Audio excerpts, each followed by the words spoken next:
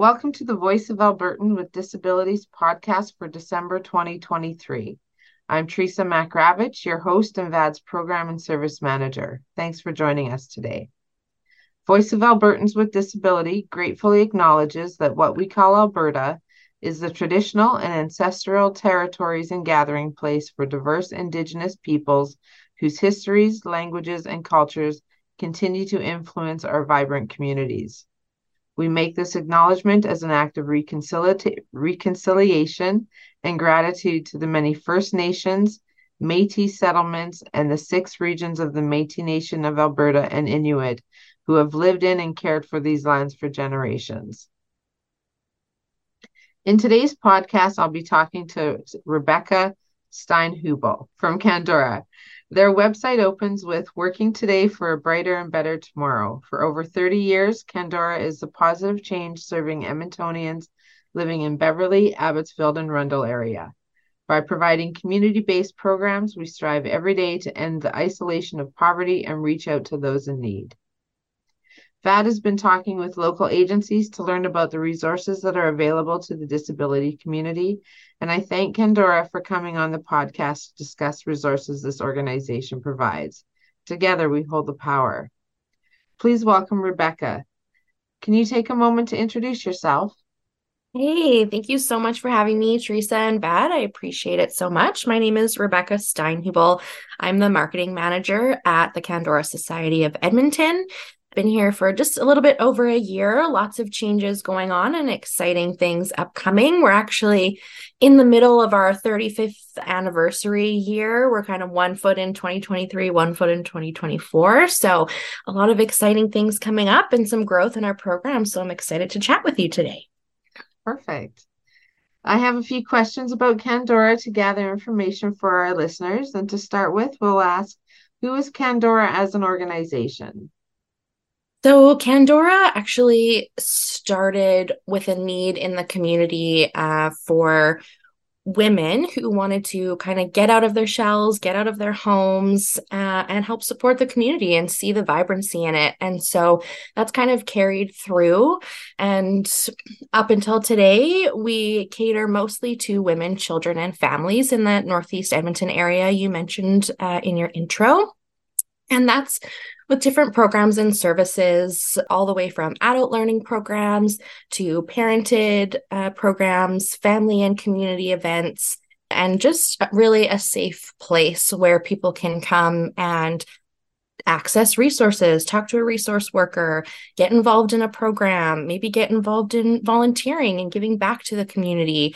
And it's all about, that piece of really breaking the isolation of poverty. Nice. Can you give some history about your organization for us? Yeah, so it was started in 1988 by a couple of women. One, I believe, was from the city of Edmonton, and one was from a Grant MacEwan program. And they were looking at areas in Edmonton that maybe needed some extra support and some extra resources.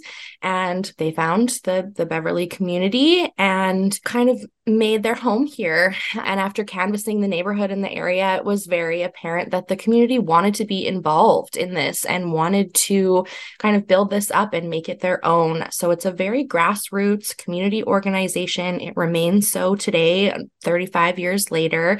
And it all began with, that want for women to kind of get out into the workforce, get out into the community. So we were able to employ some women right off the bat into our newly incorporated community org back in the late 80s. And then it became a home, I think, for a lot of people and for a lot of women and children and families. And we kind of have carried on those traditions. We have some very long-standing employees. We actually just had a big staff reunion, which was really amazing to see all of these faces come together in one place. We had 4 generations of executive directors there, 3 generations of accountants there. So I think that's just a testament that once you kind of join Candora, it's hard to leave. You're in there in some capacity and you want to stay in touch. So just always been building that community and that sense of belonging, which is really important. And we went through, as many people did through the pandemic, it was really difficult, right? Because our mandate is really being questioned at that point of how do you pull people out of isolation when the world is asking people to isolate. So we made it through, thankfully, as many other organizations did. And we are kind of, trying to get back to that grassroots, really get back to that connected community as we move forward and with these 35th year celebrations. Do you know which month you were incorporated in? I want to say April. I feel like it was the spring. So that's when we made it official. Don't quote me on that. I may get flack from our alumni. How does Candora help people in the community?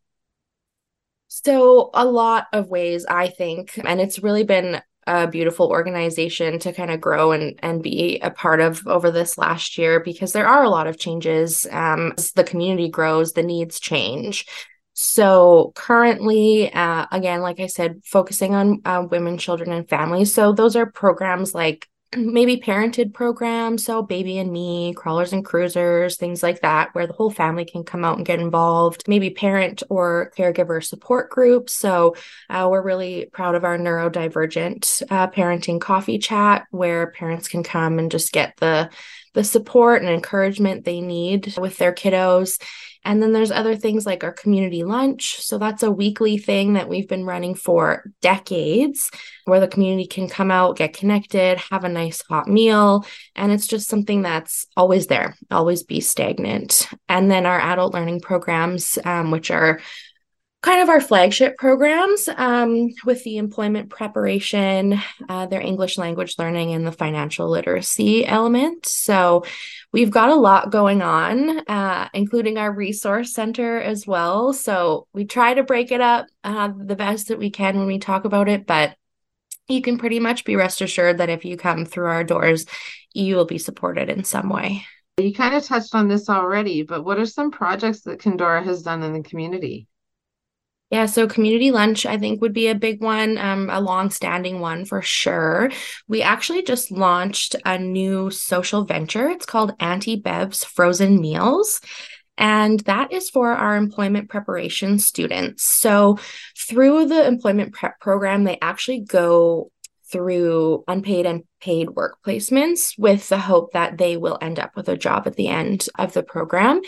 And with the students coming in, they often have little to no work experience. So as much as we can teach them in the classroom, it's really hard to then send them out into the working world, which may be different from what they're used to. They may be newcomer families. So this may be a whole new market for them. So we thought we'd try and fill some gaps and add in some skills. So that's where the Auntie Bev's Frozen Meals social venture came from. So this is a program where the students can come, they can help with prep, they can help with ordering the food, making the menu, packaging the food, marketing, advertising, customer service. So really honing those skills before we send them out into roles into our community. And that program can also help us fill gaps and needs in the community as well, where we are finding that people are, looking for something alternative to the food that they are normally consuming, and food prices are going up so much. People are so busy. And so we really wanted to, be able to provide something both for the community and for our employment prep students. So that's probably one of our most recent projects and exciting projects to date. I'd love for you to try them sometime. I'm up for that. Please share your thoughts on how Candora contributes to the disability community to help better people's lives. Yeah, that's a great question, and something I've kind of been mulling over because it's certainly something that has come up over the last, I would say, 6 months when we're doing our community feedback nights and doing our listening campaigns and things like that, is that people are more and more looking for services like that. And so we are doing our best to at least when people come in seeking services, if there's not something that we can help provide them with, that's when we introduce our partners like VAD, like other organizations in the community that may be more well equipped. So we like to do a warm handoff if we can, if we can't offer the services. But otherwise, we do have a community resource worker. They all kind of specialize in different areas. So we do actually have a resource worker who specializes in disabilities. So they are our go-to for any kind of individuals looking for specific support. Our community definitely is one that is, I would say, lacking in like an actual physical standalone space that is where we can go for support. Our specific small community, of course, you guys are in the greater Edmonton and can help all across the province. So it's something that we are definitely looking at with our partner organizations, is how we can better be there and look out for and give a hand up to our people with disabilities. So there's different things that we have done and that we can continue to do. We've had individuals like in our preschool program who need an assistant or assistance throughout the program. So they're obviously more than welcome to come. We don't have any stipulations or anything on which kind of children can enter our doors. So we do try to be as inclusive as possible, and we will make those changes kind of with the families on a case by case basis as we go.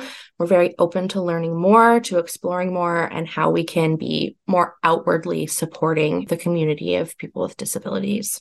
Throw a plug in for VAD there. We have Michelle, who is our education coordinator, that could come out and do the disability awareness presentations for newcomers or anything like that. She has a team of people with lived experiences, and they do a free presentation on myths and etiquette and so on.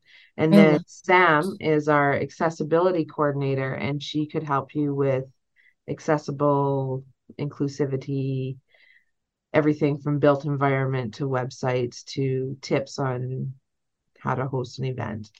Yeah, that's amazing. I love that. Absolutely. We would be extremely open to that. Back to you. Tell us, how does someone get a hold of you at Candora? Yeah, absolutely. So we're open Monday to Friday, pretty typical hours, 9 to 4, just closed through the lunch hour. So you're more than welcome to stop by.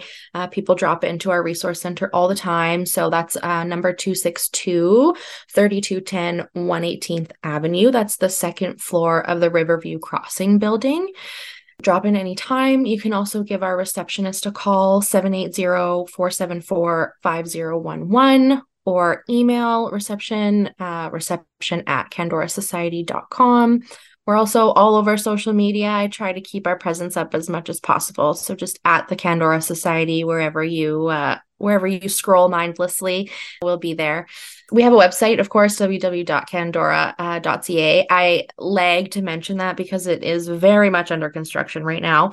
So hopefully it will be done very soon, and it will be much easier and much more accessible for people to scroll through, because right now, I do apologize, it's a bit of a mess.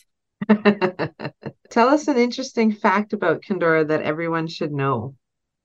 This is maybe a good one. I think this is really cool, and not a lot of organizations can maybe say the same, but we actually employ a lot of students and past participants from our programs. So I would say a good chunk, like probably at least 50% of our staff is either from past programs, so like adult learning programs or even other parented programs, and they just liked what we did and we found a place for them, or very integrated into the community, former volunteers, things like that. So it's very cool to have a staff so involved and so connected to the community and to the people that we're serving, right? Thank you again for your time and energy today, Rebecca. Candora's support of the community is of value to all. Is there anything else you want to say today that I haven't asked you? I don't think so. We're always here, so don't hesitate to reach out, and thank you so much for your time. And yeah, I hope we can stay connected and do some more soon. Awesome. Voice of Albertans with Disabilities is a cross-disability nonprofit organization of and for people with disabilities, and we thank you again for joining today's podcast. We are guided by the principles of accessibility, equity, and inclusion. You can learn more about VAD services on our website at vadsociety.ca or call us at 780-488-9088 for more information. If you have a topic you would like to hear more about in a podcast, please email myself at vadsociety.ca with topic ideas, speaker suggestions, or your feedback. Signing off for the day, together we hold the power.